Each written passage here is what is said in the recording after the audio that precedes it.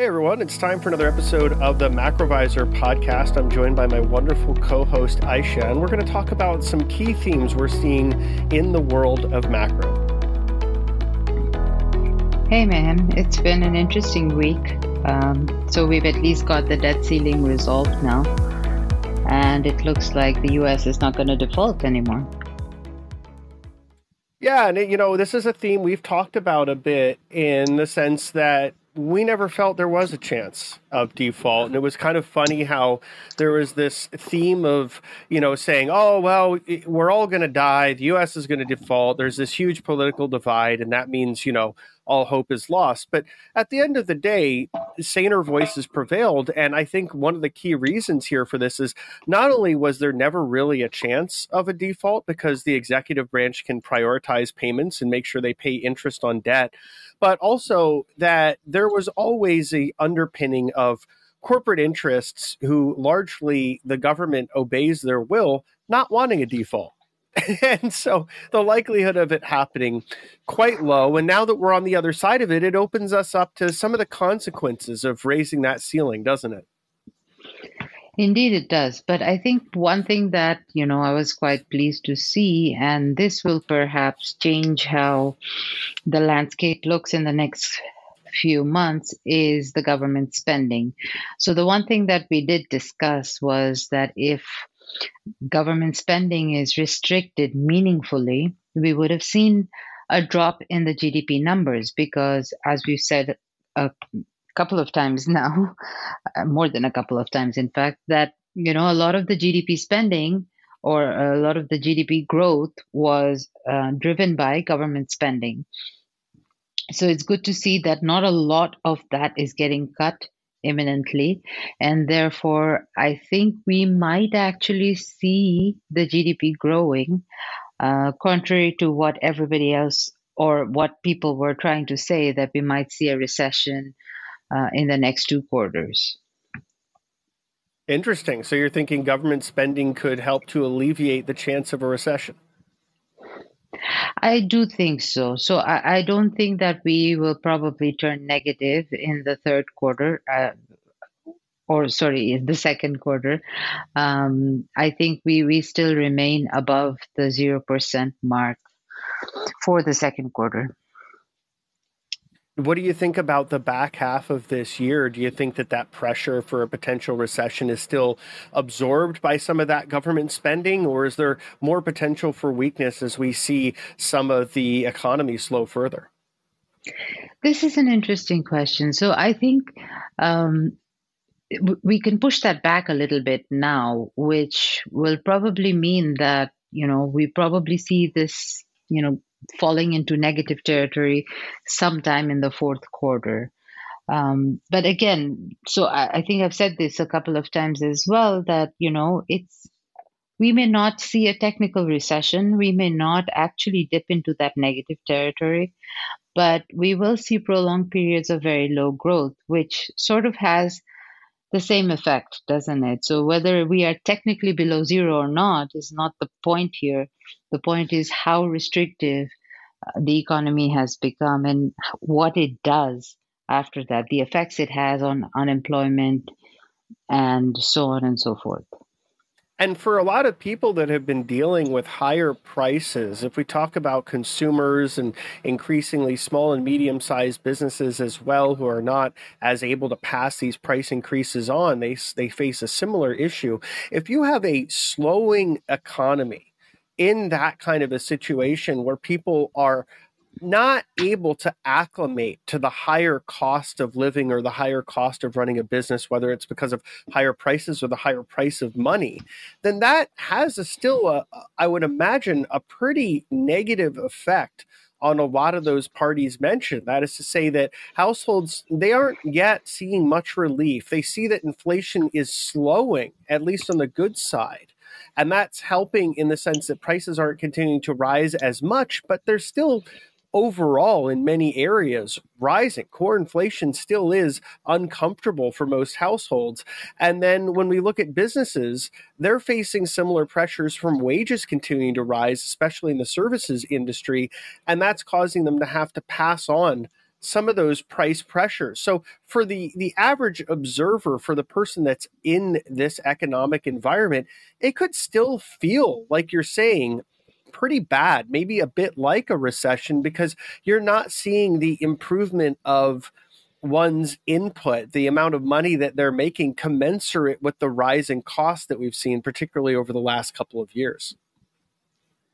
Absolutely. And I think one of the biggest issues now is that we are in that kind of, crossover period where we have the economy slowing down, wages still going up, as you've rightly pointed out, and therefore inflation still remaining at a level that is uncomfortable to people. And don't forget, we also are going to be seeing a lot of the benefits being taken away now, right? So we've got the SNAP benefits that have been taken away, and now we're going to have the student loan repayments come back. So increasingly, what we're going to be seeing is is pressure on the consumer, right?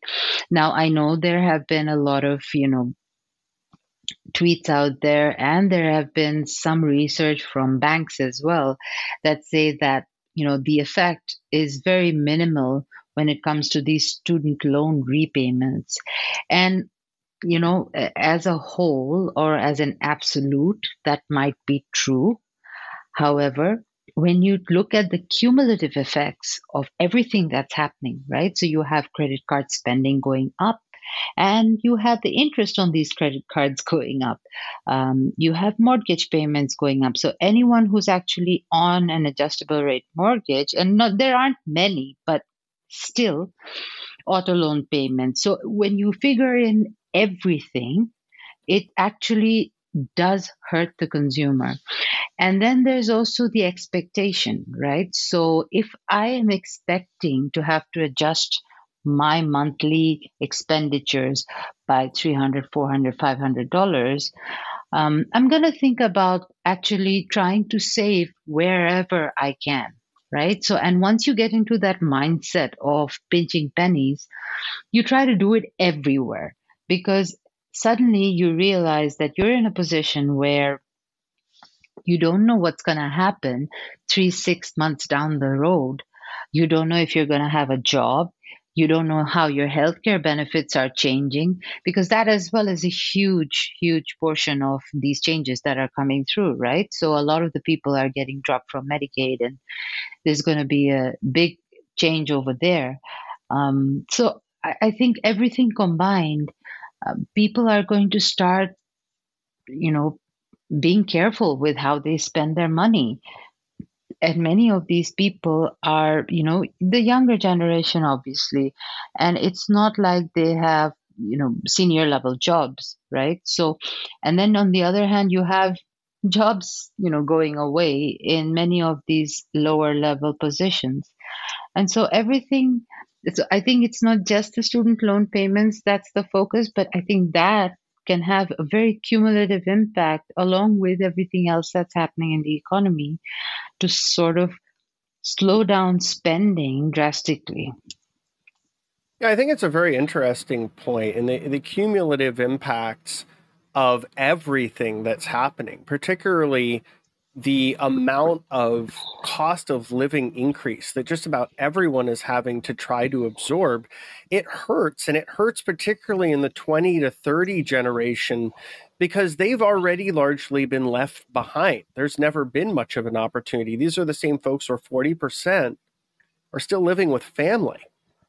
And on top of that, they have the highest credit card delinquency rates that we've seen since 2010.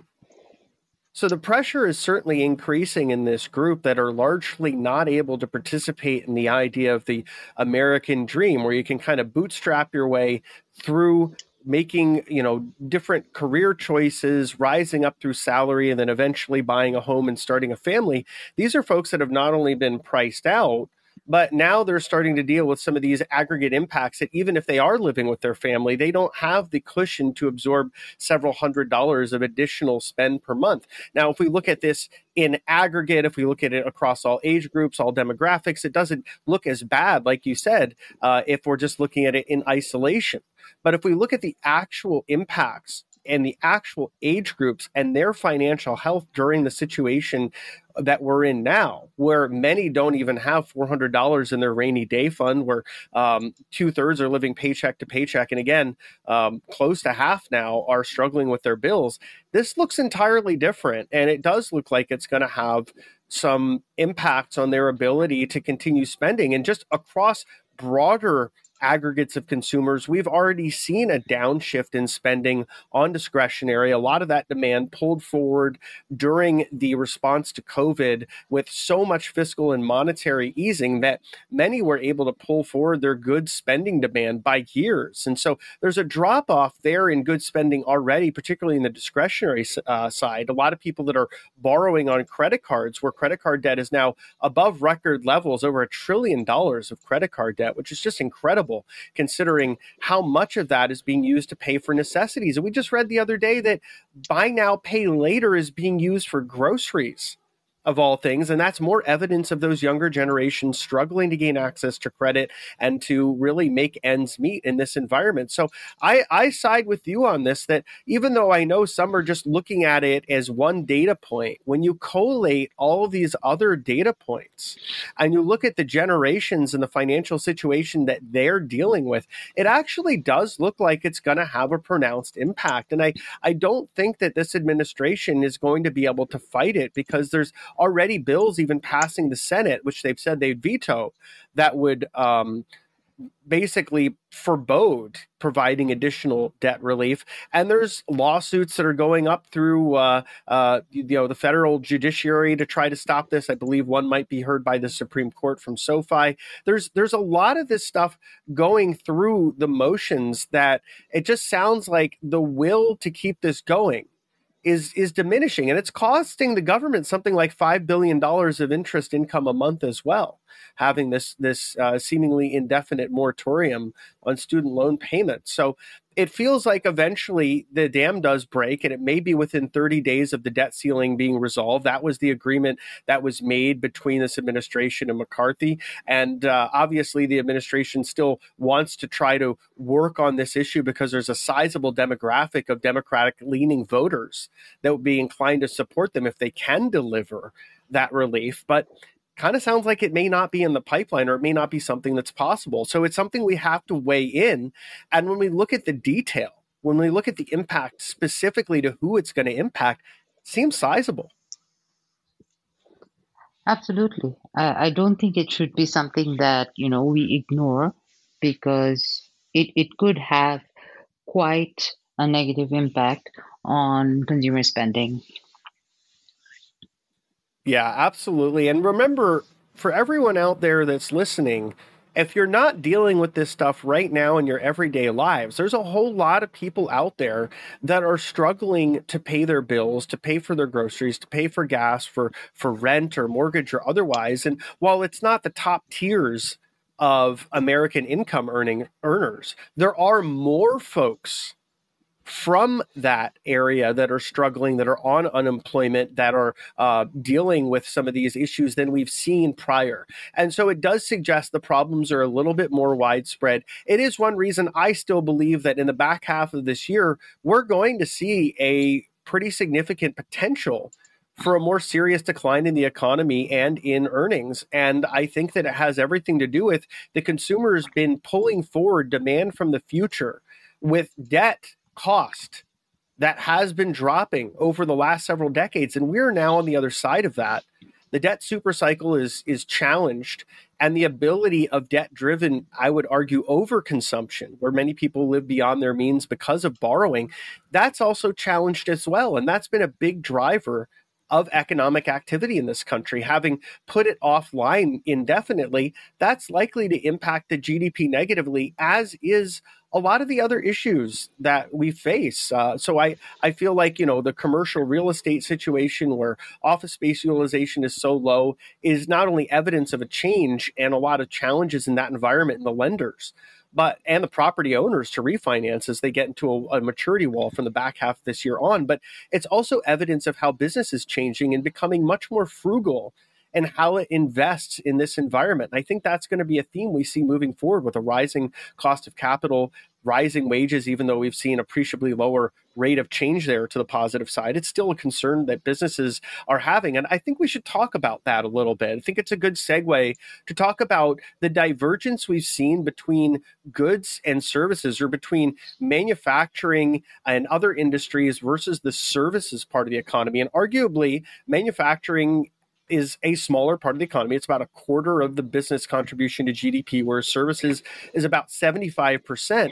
And we've seen pronounced weakness. We've seen new orders continuing to fall in this week's ISM data, to falling for 9 consecutive months. We see backlogs and inventories falling at manufacturers while customer inventories continue to grow. And it's sending a bit of a signal, particularly with the ADP data and the non-farm payroll data we have, where manufacturing jobs are also seeing more pressure. That's a part of the economy where there's some significant weakness, and yet on the services side, it's the opposite, isn't it?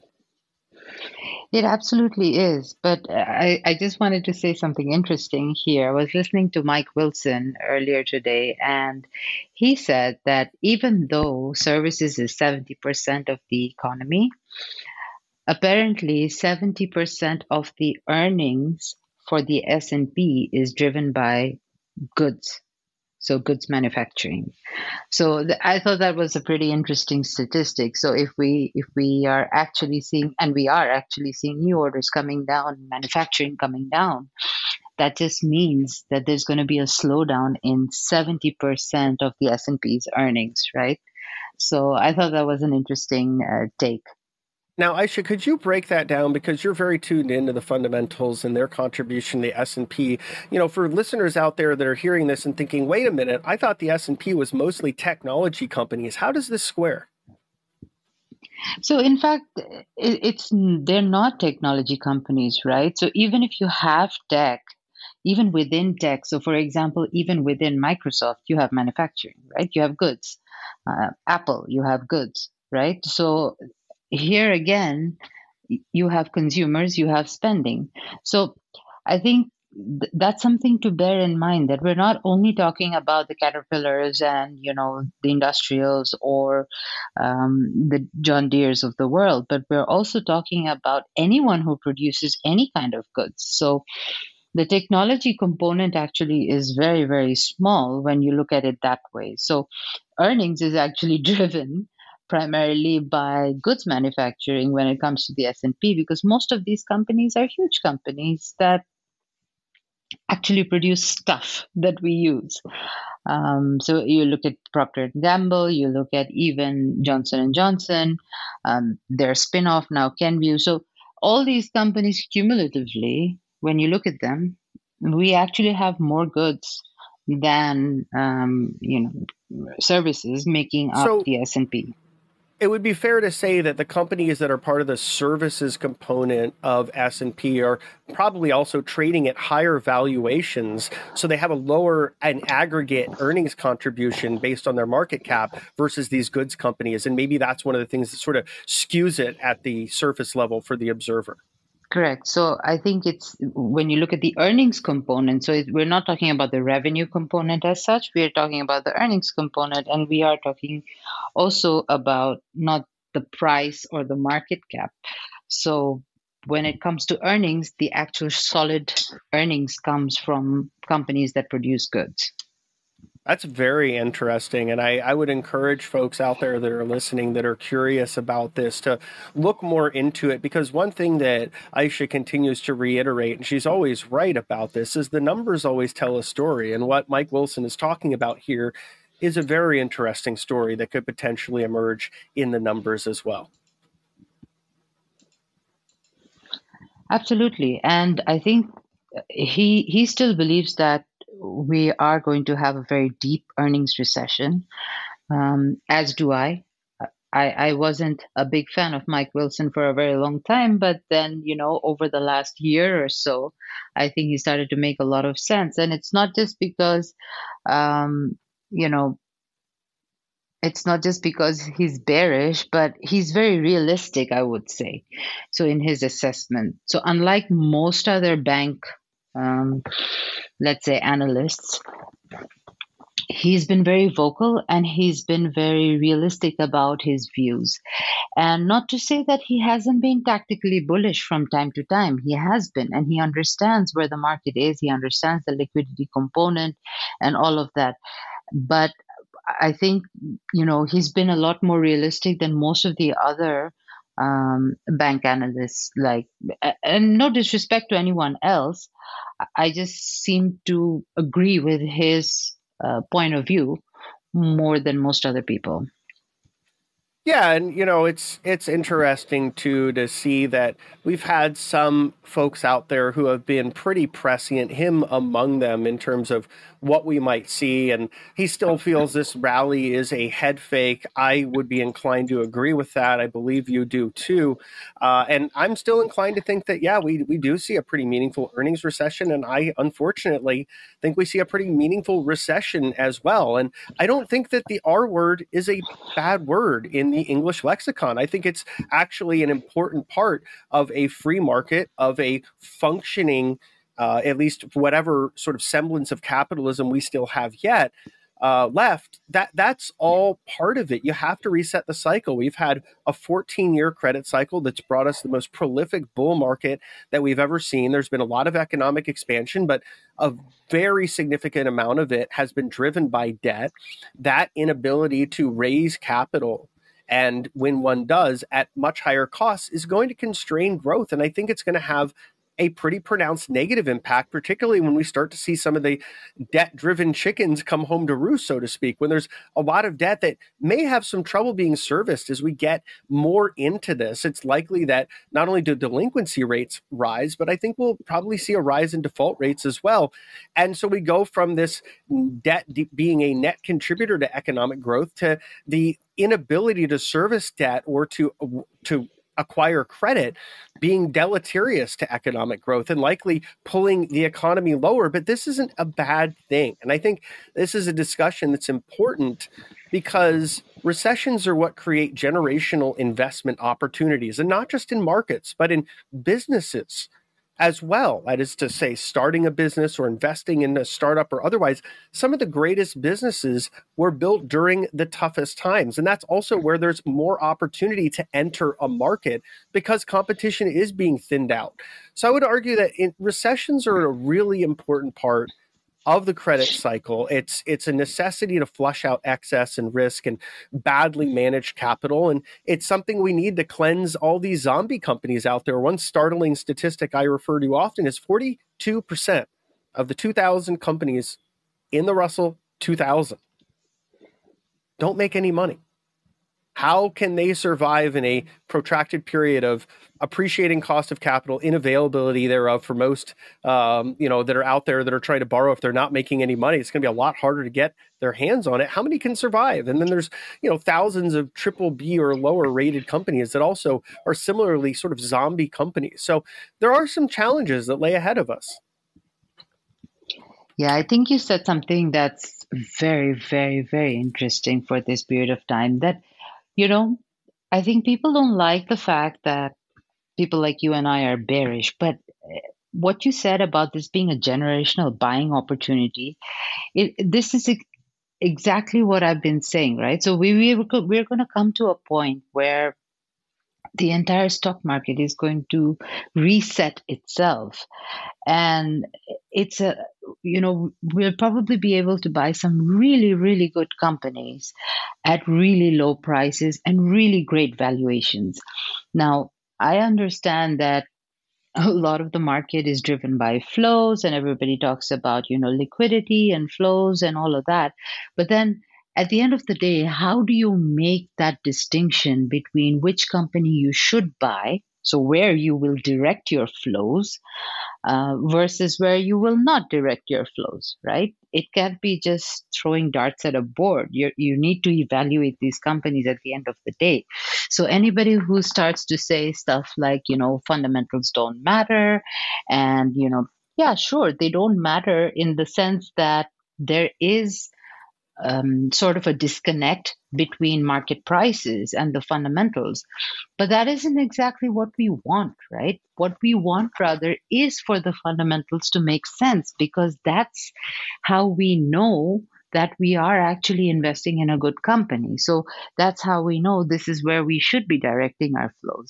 And so, what you said about a recession flushing out the excess, I think that's a really, really good point as well, because it's sort of you're going to be separating the wheat from the chaff here, right?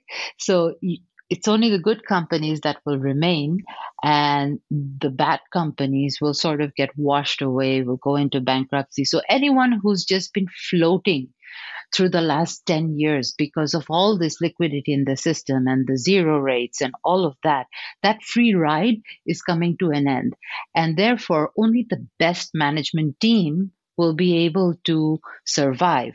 Only the best management team can take their company through this difficult period of time and come out onto the other side. And those are the companies that we want to buy, right? Those are the companies that we want to invest in, to hold for our retirement packages or whatever you want to say. But those are the ones that will ultimately be the stars.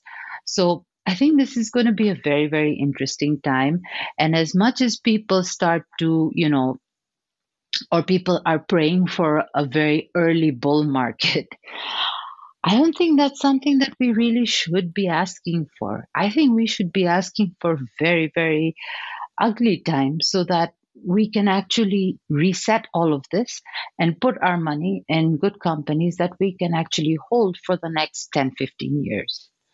Yeah, I mean, I haven't met any investors that I have a lot of respect for who have been some of the best investors that either I've met personally or I follow their work that are particularly excited about buying at these valuations, or even were, 6, 7 months ago. And I think that we both talked among ourselves and publicly expressed that if a new bull market were to have started back then, or even recently, that it would be at the highest valuations for any bull market in this country ever.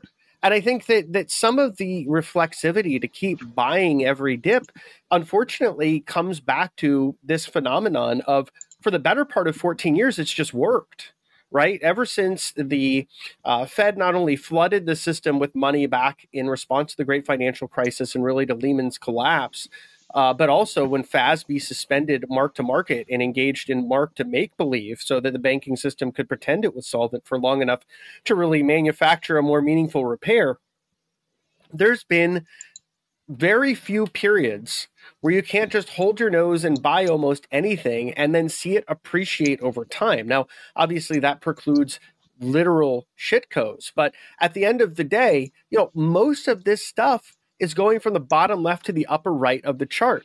And in doing so, it's showing us that for a long period of time, risk management has not mattered. That there was this Tina trader, there is no alternative in the equity markets. And it meant just about everything floated higher, that this abundance of liquidity put a bid under almost everything. And now we're entering a period where the opposite is true, where liquidity is going to likely become more constrained, where rates are appreciably higher, capital is harder to access, and that will eventually have a dampening impact on risk appetites. But there's also a great rotation happening underneath the surface, and we can quantify it in the flows of people 50 and up. They're buying more bonds, they're selling more equities, they're at least buying more fixed income in aggregate, and that's a really important trend change, because for the longest time they had no choice. They had to buy stocks. So now not only do you have a situation where, as you aptly pointed out, businesses, really only the strong survive. There is going to be a culling of thousands of companies that don't make any money, which is sad because many jobs will be lost. But on the other side of it, we have the opportunity to build a stronger, leaner economy that is more sustainable, that is less leveraged. And that's something that may reset the expectations of money managers who, like business managers, have been on easy mode for over a decade. They've been able to just sort of blindly buy and fly and not have to worry about it. A lot of these long only funds have had it extremely easy. They've had some of the best returns they've ever had, even just buying in at the index level. That time is likely also changing. And I think part of it has to do with the changes that we've discussed, but another part of it has to do with the incredible concentration of the biggest components in the NASDAQ and in the S&P. And as we see regime shifts, as we see an end cycle environment, it's likely, sad as it is to say, that the generals will also be taken down. And this is something where, at first there's a lot of rush into the biggest players, but eventually, as we see the market turn, they get hit very hard. We saw that in 2022, but I think what we've seen of late has been a reprieve rather than a reset. And I'm very reluctant to call this an early cycle environment. I still think we're at the end of the cycle. Rates are still high. We haven't yet gone into a recession. Retail net exposure to equities as a component of their net worth is at some of the highest levels in history, those highs being set in 2021. So we haven't seen that de-risking. We haven't seen the economic or earnings trough. We haven't seen a meaningful come about by the Fed to easing. And those are all the things that typically are what end a bear market and bring us into a bull. And so it seems like there are some challenging times ahead. And I think this brings us back to our conversation about goods versus services. The durability of inflation in much of the services sector, combined with a generationally close to low unemployment rate, really sets the stage for the Fed to continue tightening far beyond what the market is pricing in, doesn't it? No, it absolutely does. And I think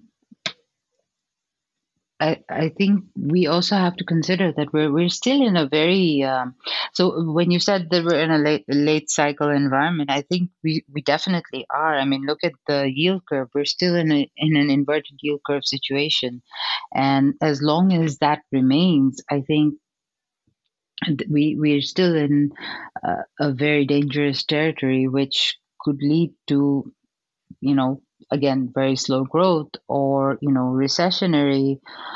recessionary situation. And I don't think the Fed's job is technically done. I mean, even if they think about not hiking at this point, I don't think that, they would even consider cutting rates anytime soon.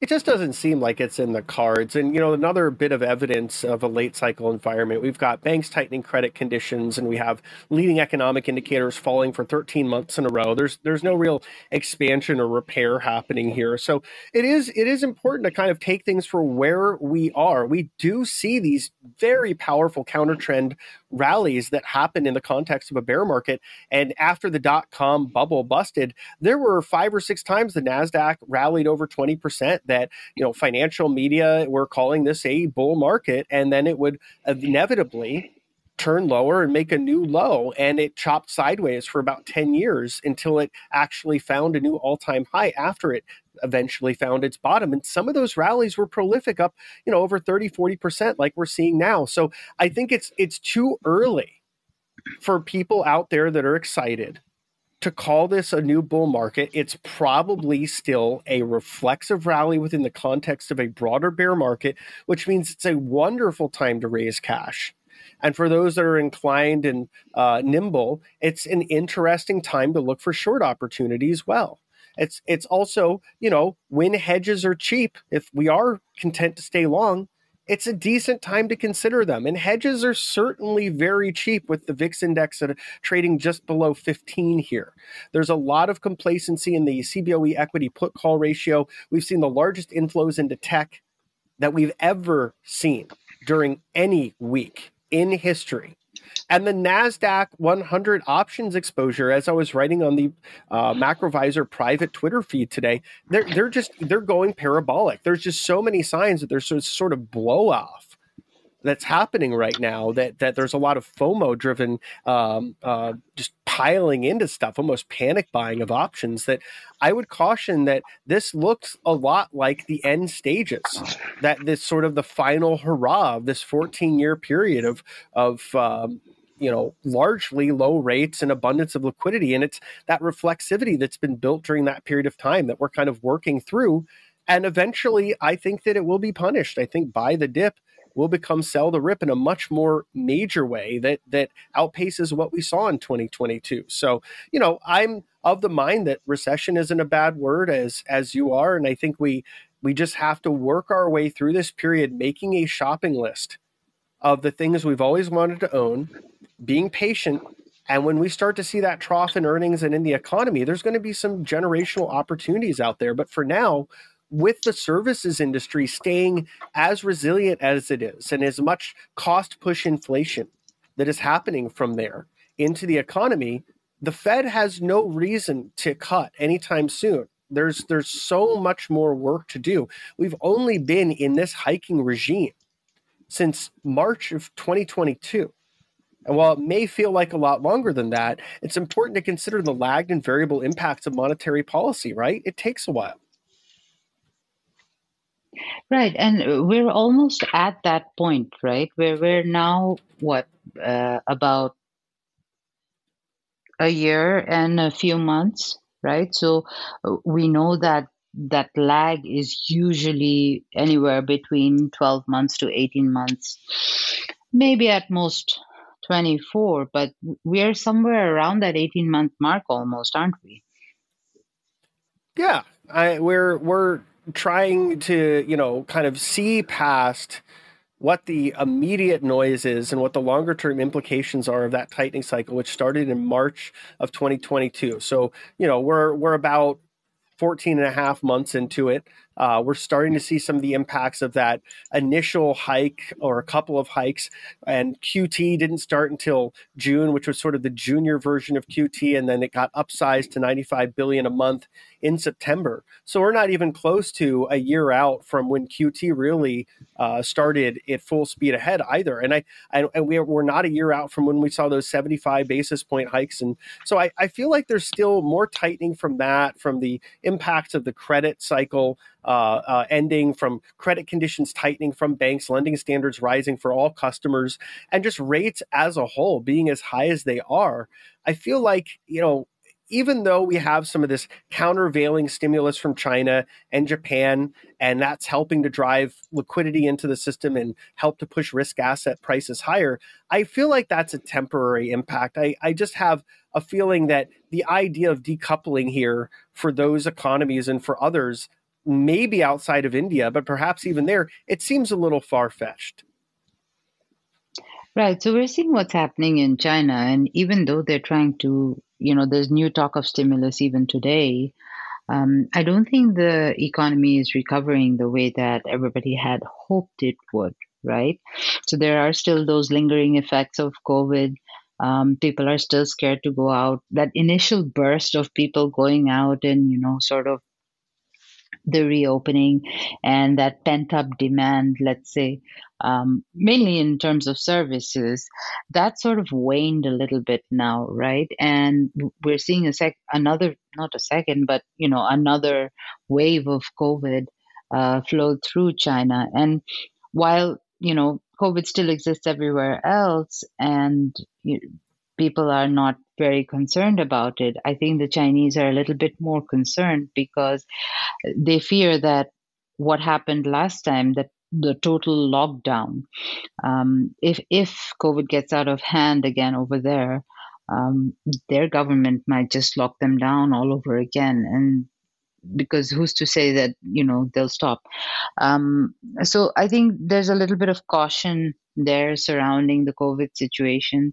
There's also the situation that global goods demand has fallen off, for which reason their industrial production also has fallen off. So all in all, China's recovery hasn't been the way anyone's expected it to be. And so now the government is actually thinking about more stimulus, particularly for their real estate sector, which actually has been suffering quite a bit over the last couple of years. Even today, there was news that Evergrande missed some payments, and there's still news that a lot of the bonds, and especially the offshore bonds, the dollar bonds, are getting, restructured. Some of them are going into default. So there's still a lot of concerns with their property market. And I think that's something that they're trying to drive now. And that's a big concern for a country where really the biggest part of their economy is the property market and the construction activity that goes along with it. So I'm imagining that with them having trouble trying to stimulate their way out of the mess that they're in at present, that if they can't get the property market moving again, if they can't get construction moving again, that the Chinese reopening is going to be a lot less of a global impact. And I think that in the first few months of it, people were very excited. There was a lot of buying of commodities ahead of it. There was a lot of buying of Chinese equities ahead of it. Now we've seen Chinese equities struggling to get out of bear market territory, having given up most, if not all, of their year-to-date gains. And we see a rude awakening where production activity is not recovered nearly as much year over year. Neither has retail sales. It's been about half of what was expected across both categories. So I think the only thing we can hang our hat on with China that's somewhat impressive is the rate at which they're buying oil. Absolutely. And I think the good thing about oil, though, is you can't stockpile it, right? So Yes. Just because they are demanding oil and just because they are buying that oil, and they're doing so maybe because they think that this is, cheap right now, but just because they're buying doesn't mean that actually will cause activity to return. Yeah, that's a really good point. And I think that's an important one for folks to consider is you can stockpile oil for a long time as long as you store it properly. They might consider this sort of a strategic reserve that they're building as unfortunately the U.S. drains theirs. But Aisha, this has been a really fascinating conversation. I think we should pick it up in next week's podcast. I want to make sure that we're mindful of everyone's time out there. And so this has been great. We've covered a lot of different areas. And I want to just send my heartfelt thanks to all of our supporters out there. Now, folks, if you enjoy our podcast, you can get it at any of the major venues, Apple, Amazon, Google, Spotify, etc. Please consider leaving us a review, giving us your feedback, letting us know what you like, what you want us to cover more of. We love hearing from our listeners, and we're really appreciative for all the support we've seen. So as we close out this episode and prepare for the weekend ahead, Aisha, do you have any thoughts you want to share with our audience here? So we need to be mindful about, what happens next with the debt ceiling, right? So we do have the Fed meeting coming up towards the middle of this month. June 14th, I believe, is the date. Yes. But prior to that, I think next week is Monday is when we run out of, or the Treasury technically runs out of money. So we're going to have to see what happens next week and what happens with the bond buying and with the Treasury sort of issuing more debt. So all of that, I think we'll get a little bit more clarity next week now that the debt ceiling deal has gone through. But another important event, obviously, is the OPEC Plus meeting on Sunday. And I wrote a note about that on Macrovisor yesterday. I think it's going to be a very interesting situation. So let's keep our, eyes and ears open for what happens on Sunday. Absolutely. Great points. And thanks again to everyone for listening. We will catch you next week.